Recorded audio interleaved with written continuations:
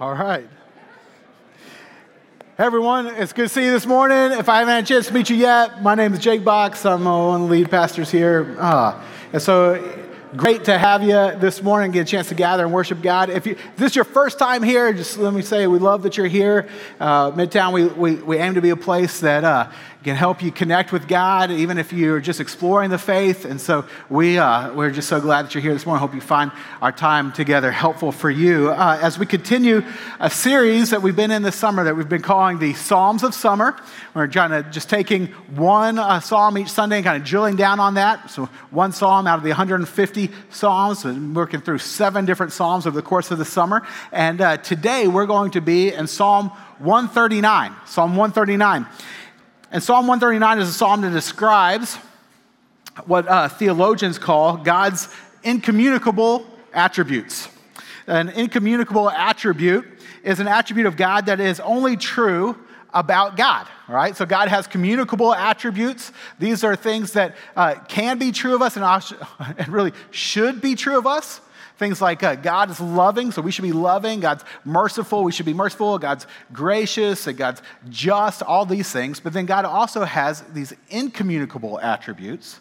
Things like Justin talked about last Sunday, that God is infinite and that God is transcendent. That He's outside of time. Like we can't, no matter how hard we try, ever be that, right? Or in this psalm will lay out 3 of the most famous of God's incommunicable attributes. That God is omniscient, meaning that He's all-knowing, that He's omnipresent, that means He's everywhere, and that God is omnipotent, meaning that He's all-powerful. And my hope is that as we study this psalm together, that our understanding of the grandness, of the greatness of God would be enhanced, that we'd be moved to worship Him, and that we would also see the comfort and joy that's found in God as a result of who He is, all right? So let me read this psalm. If you want to turn there in your Bible, go there on your phones, whatever. Psalm 139 is where we'll be. I'm going to read all the way through. Also, we'll have the slides, the words up here on the slides. You can follow along that way. But let me read this all the way through, and then we'll begin to unpack it. So Psalm 139, verse 1 says this: "You have searched me, Lord, and you know me. You know when I sit and when I rise. You perceive my thoughts from afar. You discern my going out and my lying down. You are familiar with all my ways. Before a word is on my tongue, you, Lord, know it completely. You hem me in behind and before, and you lay your hand upon me. Such knowledge is too wonderful for me, too lofty for me to attain." Verse 7, "Where can I go from your spirit? Where can I flee from your presence? If I go up to the heavens, you are there. If I make my bed in the depths, you are there. If I rise on the wings of the dawn, if I settle on the far side of the sea, even there, your hand will guide me, your right hand will hold me fast. If I say, surely the darkness will hide me and the light become night around me, even the darkness will not be dark to you. The night will shine like the day, for darkness is as light to you. For you created my inmost being. You knit me together in my mother's womb. I praise you because I am fearfully and wonderfully made. Your works are wonderful. I know that full well. My frame was not hidden from you. When I was made in the secret place, when I was woven together in the depths of the earth, your eyes saw my unformed body. All the days ordained for me were written in your book before one of them came to be. How precious to me are your thoughts, God. How vast is the sum of them. Were I to count them, they would outnumber the grains of sand. When I awake, I am still with you. If only you, God, would slay the wicked. Away from me, you who are bloodthirsty. They speak of you with evil intent. Your adversaries misuse your name. Do I not hate those who hate you, Lord, and abhor those who are in rebellion against you? I have nothing but hatred for them. I count them my enemies. Search me, God, and know my heart. Test me and know my anxious thoughts. See if there is any offensive way in me, and lead me in the way of everlasting." Okay, and let's pray and begin to unpack this. Heavenly Father, God, we just ask that you would open our eyes, enable us to see more clearly through your word just how incredible you are, or how great you are, how majestic you are. Lord, that we would be refreshed, Lord, we would be helped, Lord, that we would recognize the comfort and the joy that is found in you. Lord, pray that you be honored in our time together this morning. Speak powerfully to us through your word. In Christ's name we pray. Amen. All right, so I love this psalm for lots of reasons. There's so much good stuff in here, but I just go ahead and call it out. Hey, the end of this psalm is weird, right? Like you're just like, oh, this is beautiful, beautiful, beautiful, and then what? Like what happened at the end? It kind of takes a turn. We're going to get there, all right? But before we get there, I want to spend some time looking at the first 3/4 of this psalm that really lay out for us this different aspects of God's presence.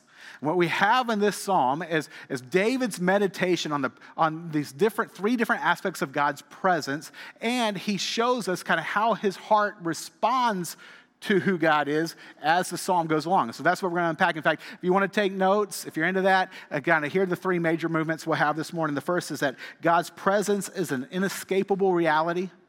God's presence is an inescapable reality. The second is that God's presence is a disconcerting reality. And then third is that God's presence is a joyful reality. So that's where we're going this morning. We'll begin here with God's presence as an inescapable reality. What I want to help you see is that this psalm is just beautifully organized. It's got 4 different stanzas of 6 verses each. If you were reading on the slides, it would be hard for you to see that, but if you're reading along in the Bible, see it's broken up into these 4 stanzas, each 6 verses each, 24 verses long. The first 3 stanzas kind of take a different aspect of God's character, and really in this sense is how God is present with us, and David meditates on that aspect. So for example, in the first stanza, verses 1 through 6, David is talking about how God's knowledge surrounds us. God's knowledge surrounds us. So verses 2 and 3 speak of how completely God knows us.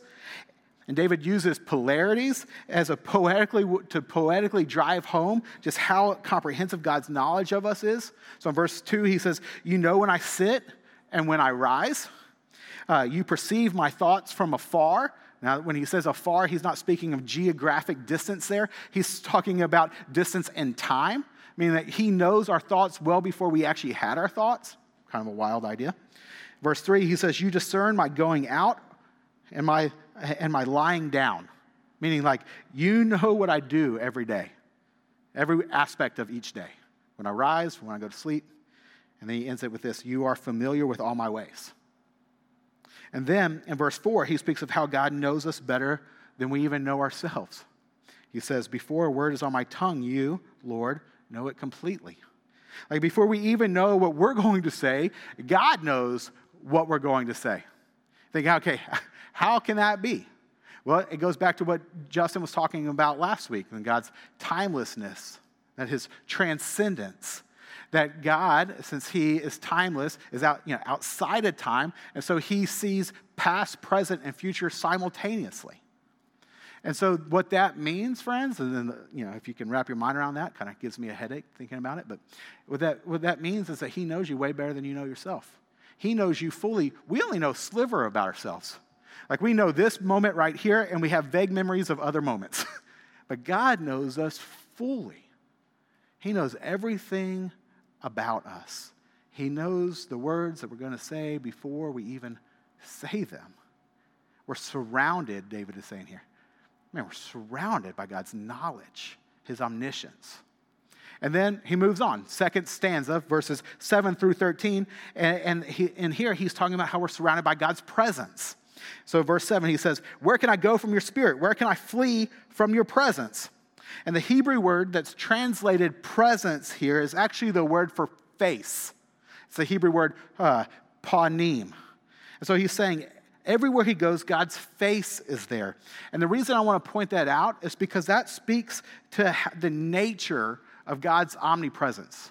Like God doesn't fill all space with how a gas fills space. Like if I brought in a canister of gas and I emptied it here, y'all would be freaking out. Like, is that safe? But it'd fill this room. But it'd fill this room by basically, if I understand science at all, by the molecules extending. And so it's like there'd be some gas over there and some gas over there and some gas over there. But all of the gas is not in every single spot. But here, what this is saying is that God fills all space not by being extended, to where, like, his left big toe is somewhere in South America and his face is somewhere in Asia, like that kind of thing, right? No, it's all of God is everywhere. So that David could say what he does as he continues to go on. He says, if I go up to heavens, you're there. If I make my bed in the depths, you're there. Like, highest I go, lowest I go, there you are. If I rise on the wings of the dawn, speaking of the utter east where the sun rises, or if I settle on the far side of the sea, speaking of the utter west, for David's writing from Israel, and to the west of him is the Mediterranean Sea. He says, even then, you are there. Even there, your hand will guide me. Your right hand will hold me fast. He's talking about God's omnipresence, that God's presence surrounds us. His face is everywhere, at every point of time, in every geographic place. So first, you got his knowledge surrounds us, then his presence surrounds us, and then in the third stanza, verses 13 through 18, David describes how we're also surrounded by God's power, his omnipotence. Verse 13, he says, for you created my inmost being, which is speaking of God creating his soul. And then he says, you knit me together in my mother's womb, which speaks of God creating his body.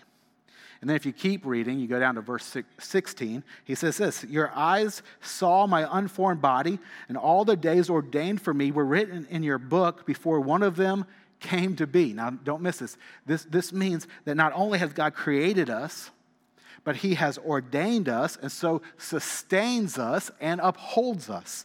That he holds you together every second. That he's saying God ordains your history.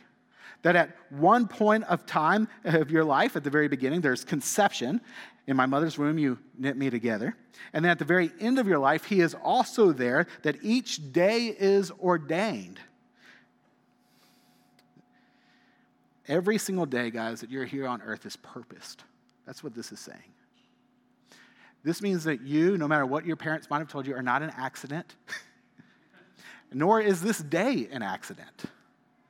That every single day is ordained by God, and your life is ordained and upheld, and you were created by God. That God's power surrounds you from the very beginning of your existence, the last day here on earth, and really going on and on and on forever.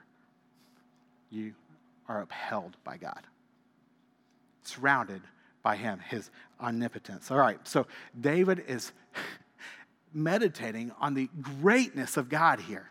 And you see that? And like, it's just, this is mind-blowing stuff. It's just, God is better and more incredible, greater than what we can possibly wrap our minds around. He's all-powerful. He's all-knowing. He's everywhere. Now, what I want to try to do real quick here, a couple of minutes, is to do a little stunt preaching. And what I call stunt preaching is when I take a deep dive into a controversial subject, and then I try to come back up of it real quick without derailing the entire message. So wish me luck, all right? But I want to point out that there are some really big ethical implications of God's character that David's speaking of here. And one of the main things is how this tells us that God creates life, upholds life, sustains life, and all that stuff. That this has to do with, man, we need to cherish life. And that there's ethical implications here in regards to like murder and suicide. You see, like when taking life in our own hands is to take the place of God. And that's not right. And the hot topic, of course, issues in our day here that this intersects is how it intersects with abortion and active euthanasia. And what I want us to see here is that these verses are key verses that explain why Jews and Christians throughout centuries who understand this doctrine and believe it, seek to live in light of it. It's why believers who do that cherish life. Because they see that to take life is to step into the place of God. And that because God is the one who knits us together in the mother's womb, and since God is the one who ordains all of our days to the very end, that we would say, abortion and active youth in Asia would go against this understanding of who God is and what God does. So, this is, I know, a very hot topic. And I just want to be clear, I'm not trying to make a political statement here, though it feels like I'm making a political statement. But what I want to point out to you is that this was written way before the U.S. culture wars, okay? In fact, this was written way before the founding of the United States of America, right? And so I'm not trying to first make a political statement. I'm just trying to help us see this is a part of the implication of who God is and what he does, that we would see to take life in our own hands is to step into the place of God. And that would be wrong. Now, I understand that when it comes to how you vote, that is influenced by so many different topics, okay? I get that. I also understand that there is good debate around what really reduces the rate of abortions in our country today. I get that as well. And I'm not trying to step into any of those topics. What I do want to just point out to you here, because of what God's word says, is that there are implications of this for how we would say, man, we're going to, as Christ followers, cherish life because of who God is. That he's the one who creates it, he's the one who ordains it, he's the one who sustains it, he's the one who upholds it, and therefore we leave that in his hands. And where life is very fragile at the beginning of life, and when you're sick or old at the end of life, and we're tempted to try to take it into our own hands, when it can feel really inconvenient in times. We would say, no, I'm not going to do that. That's up to God. Okay. Having said that, I want you to know that if you're here today and you've had an abortion, it's really important that you know that we love you. And it's even more important for you to know that in Christ Jesus, there is no condemnation for you. And that because of what Christ has done on your behalf and on my behalf, that no matter what I've done and no matter what I do, God's grace is sufficient to cover my sin and cover your sin because of what Christ accomplished on the cross. And so we want you to know God loves you and accepts you in his Son. And we do too, okay? So I'm not saying these things to guilt you or shame you. I'm just pointing them out because that's a part of the implication of this biblical truth. And I want to point us to, like, this is why we would want to cherish life, all life, from the beginning to the very end, okay? Now, last thing I want to add here, because this is one of my go-to subjects, is this is another reason, guys, why we should really consider and prayerfully think about being adoptive parents. And so to be pro-life is not just to be anti-abortion. It's to say, no, I cherish all life because we're fearfully and wonderfully made by God. Therefore, every person matters. And so we want to make space for people to come into our homes to be part of our families. And I would just continue to encourage you to consider that, prayerfully consider that as a church. I'm thankful that right now I know of 20 people in our church that are currently praying and taking, some of them even active steps, to become adoptive parents. I'd love to see that happen more and more. Okay, thanks for not throwing anything at me. I'm pulling out of this, and we're going to go back to the main thrust of this message, and we'll see if you can follow along from here. All right, so point one, God's presence is an inescapable reality that impacts every aspect of life. Now, having heard that, it's also true that God's presence can become a disconcerting reality for us, a disconcerting reality. Because you see, David is not just a theologian giving us facts about God in this psalm, is he? That he's also a poet. And so he tells us how his heart responds to these facts. And what we see here is that initially his attitude to this inescapable God, who is everywhere and who knows everything and is in control of all things, is that he is, at least initially, not positive towards this God. That instead these truths are, like I said, very disconcerting for him. They're troubling for him. So, for example, that's why he says in verse 6, hey, such knowledge is too wonderful for me, too lofty for me to attain. Now, that in English kind of looks like a positive statement, right? But in the Hebrew, what he's saying is, man, such knowledge about God is just too overwhelming for me. It's too much for me. I can't handle it. My circuits are, blowing here. Like I can't wrap my mind around you, God. And that statement comes right off the heels of what he said in verse 5 when he said, you hem me in behind and before. And the Hebrew word that we translate here, hem, really can mean you confine me, that you enclose me, that you even crush me. This knowledge about you, that you know everything, that you are in complete power and that you're everywhere. It feels, David is saying, it feels crushing to me. You feel like I'm suffocating under you, God. You hem me in behind and before. Now, that's not actually how God relates to us. But as David is meditating on this aspects of God, that's how he's feeling at this time. He's saying, it feels like you're hemming me in. It feels like you're suffocating me, God.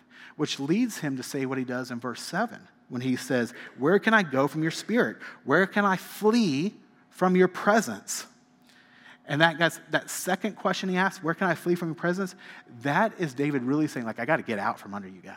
I got to get away from you. How can I get away? This two words he says, flee from his presence.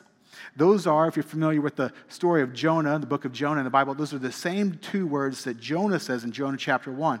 Or used to describe Jonah in Jonah chapter 1 when God tells Jonah to go to Nineveh, and Jonah does not want to go to Nineveh. He goes to Tarsus instead. He heads a complete opposite direction. We're told that Jonah sought to flee from the presence of God.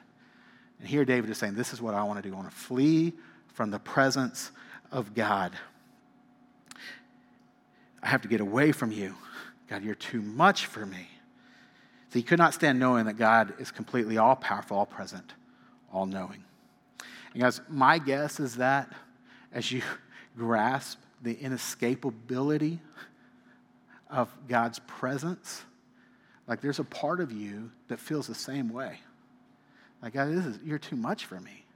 Like all of us, me, you, all of us, every person wants to feel like you're in control. And wants the thing that you can live any way you want to live, that what you feel is right for you, it's wrong is wrong. And like you get to call the shots. We get to be the ones in control. We've got freedom, and we all have aspects of us that we want to believe that we can hide from everybody else, right?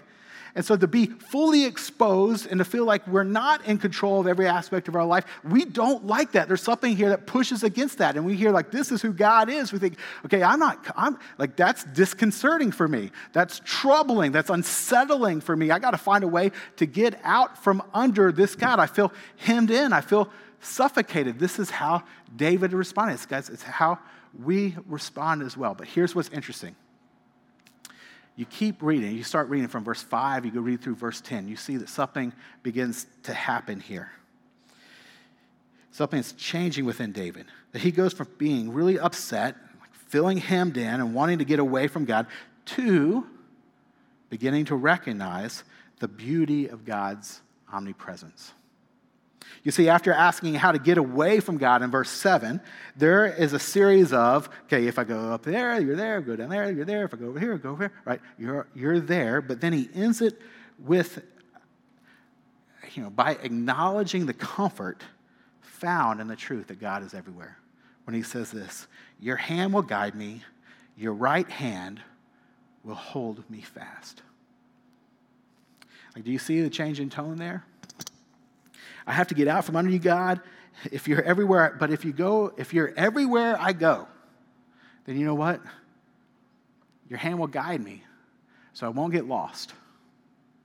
And your right hand will hold me fast so that when my feet slip, you've got me. When I feel unsteady, you've got me. That song, Hold On, I Feel Unsteady, that was playing on the way to church this morning. I was like, okay, yeah, that's Psalm 139. But here's what David is wrestling with, and I think really, in a nutshell, explains the human condition. We want to feel like we can live any way we want to live. And yet, at the same time,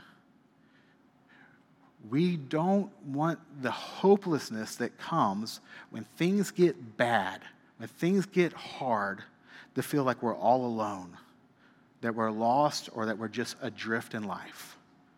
That we want the freedom to live however we want, but we like to know that there's a net below us that will catch us if we fall.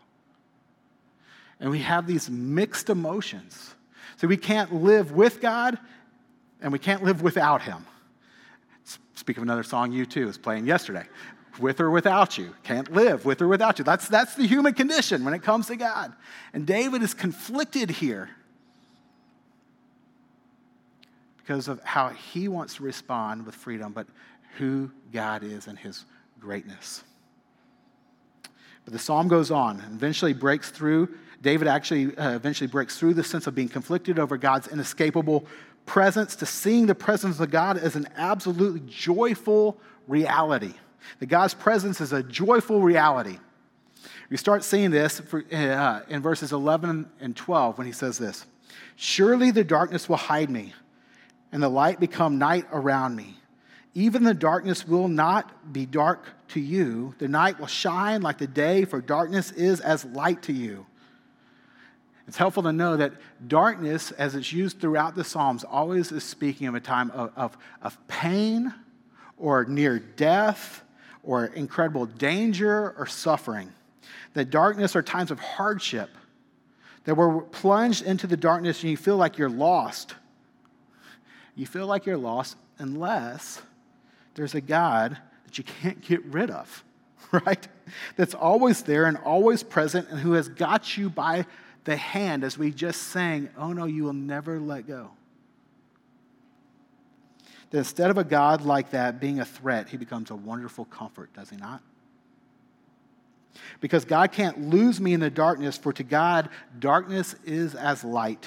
Therefore, I am safe, because he has me by the hand, for with him, even my darkness will turn to light. Like, do you see David here beginning to recognize the comfort and joy that is found in God's presence? Then if you go down to verse 17, he says, hey, how precious to me are your thoughts, God. How vast the sum of them. And the word precious here is used the way that we use precious, often connected to precious stones, diamonds, or any kind of jewelry. And he's saying, now, God, when I think about how you know me completely and that how vast the sum of your thoughts are for me, I find that to be a rich truth, a joy-bringing truth. And then in verse 18, he kind of sums up. He's got, remember, these three stanzas where he's meditating on God's incredible greatness, his character. And verse 18 is the last verse in those three stanzas, so it's kind of the climax. He's building to this. He's getting more and more overjoyed about who God is and his greatness. And he ends with this statement. He says, even when I awake, I am still with you.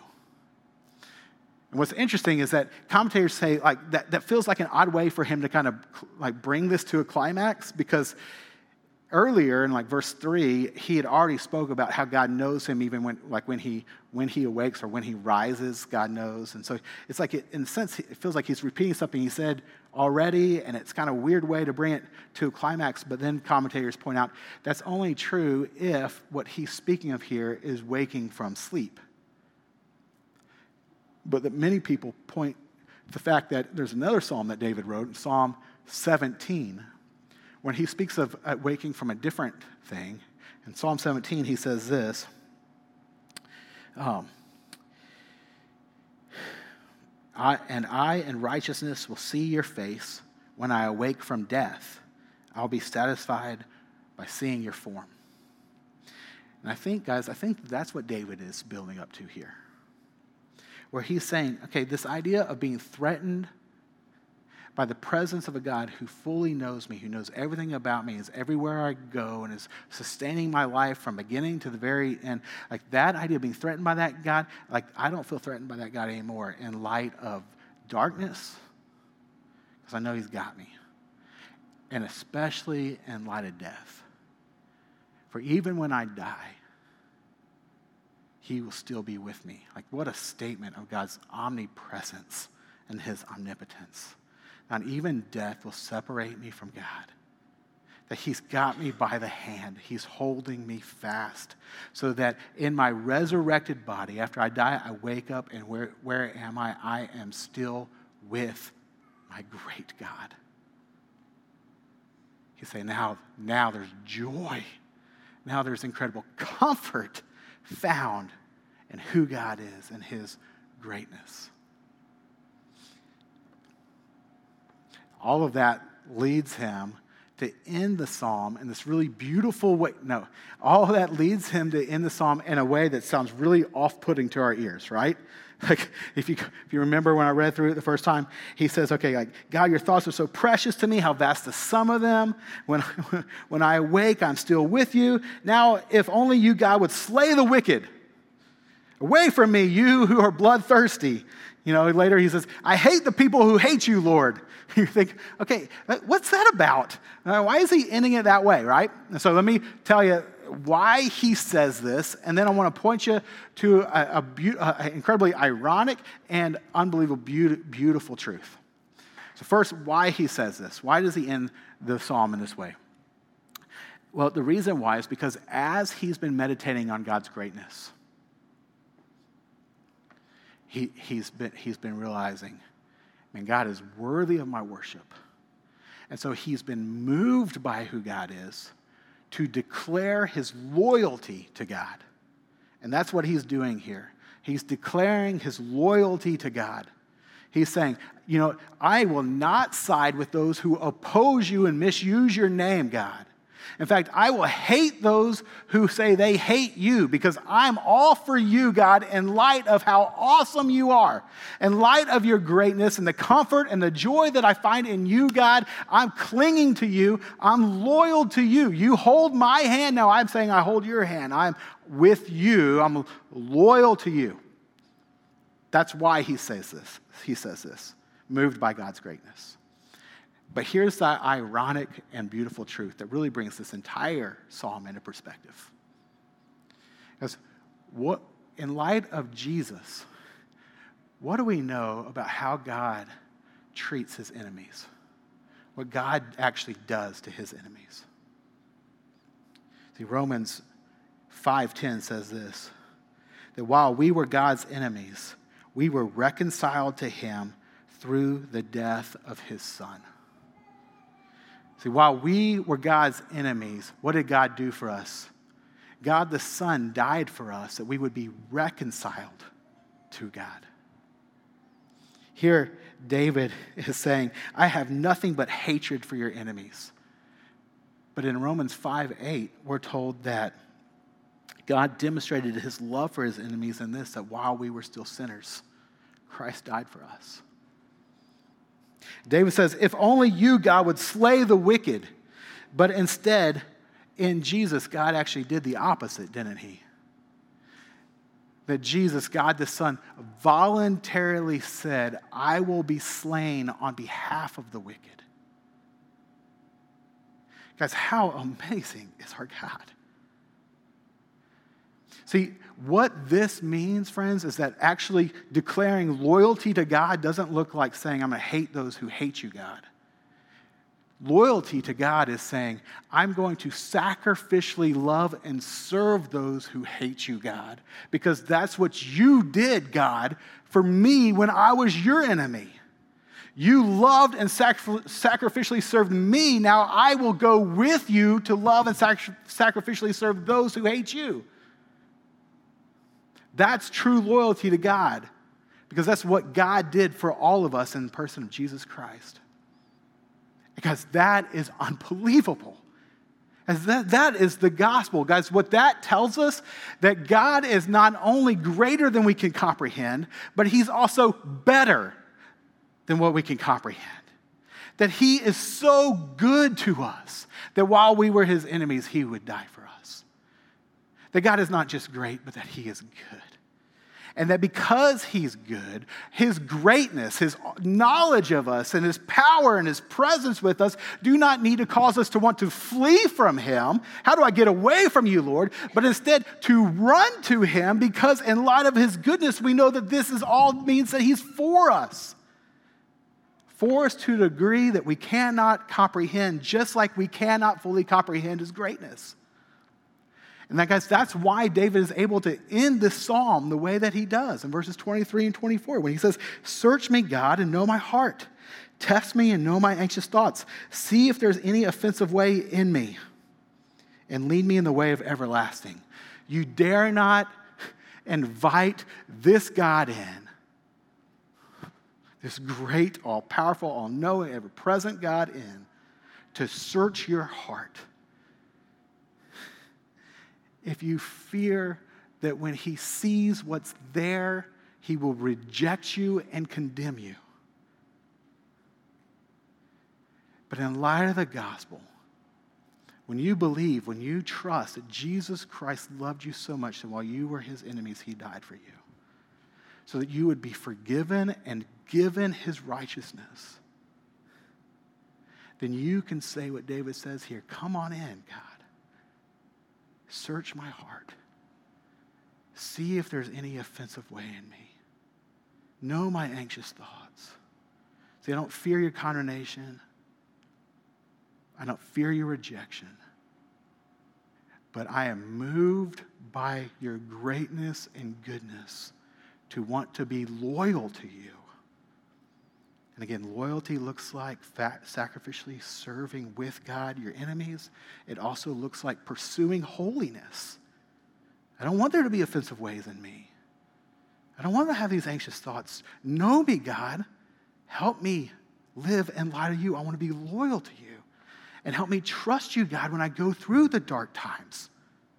That I would trust that you've got me, that your hand is guiding me, your right hand is holding me fast. I want to trust you. I want to honor you. I want to worship you in light of your greatness, in light of your goodness. I want to be loyal to you. Friends, as we close this morning, let me just ask you, do you know this God? Do you know this God?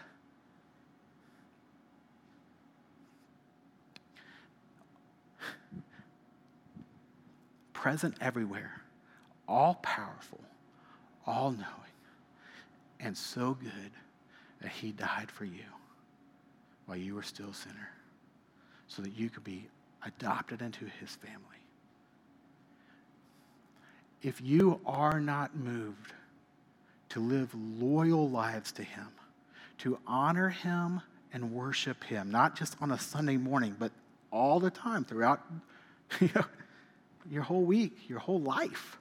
If you are not moved to worship him and honor him, to serve others like he serves others, to seek holiness and to trust him, then I've got good news for you. Here's the good news. You have barely begun to scrape the surface about how great and good our God is. If you're not moved to be loyal to him, then you have very limited understanding of who he is and what he's done for you. And the reason that's good news is because that means that God is incredibly better than you realize. That he's so much greater and he's so good that you don't even realize that if you did, you would be moved to be loyal to him. So guys, here's the application for you. Here's my challenge, my invitation to you this week. Is to get time with him. To open up your Bibles, to spend 15 minutes each day and just read the Psalms. Let them declare who God is to you, that you would see it and believe it. You'd be reminded of how incredible he is, that you would find comfort in him and joy in him, and then be moved to be loyal, to worship and honor him. Would you start with just getting to know him, meditating on him like David does here? That's my challenge for you this week. He is so good. He is so great. He is so much better than any of us comprehend. We're going to end this morning by giving us a chance to begin to meditate on him by taking communion. And if you have placed your faith in Christ alone, forgiveness of your sins, then the communion table is open to you. If you're a follower of Christ, you don't have to be a member of this church, partner of this church to take communion. If you've never placed your faith in Christ, then I would encourage you to even use this time to talk with God.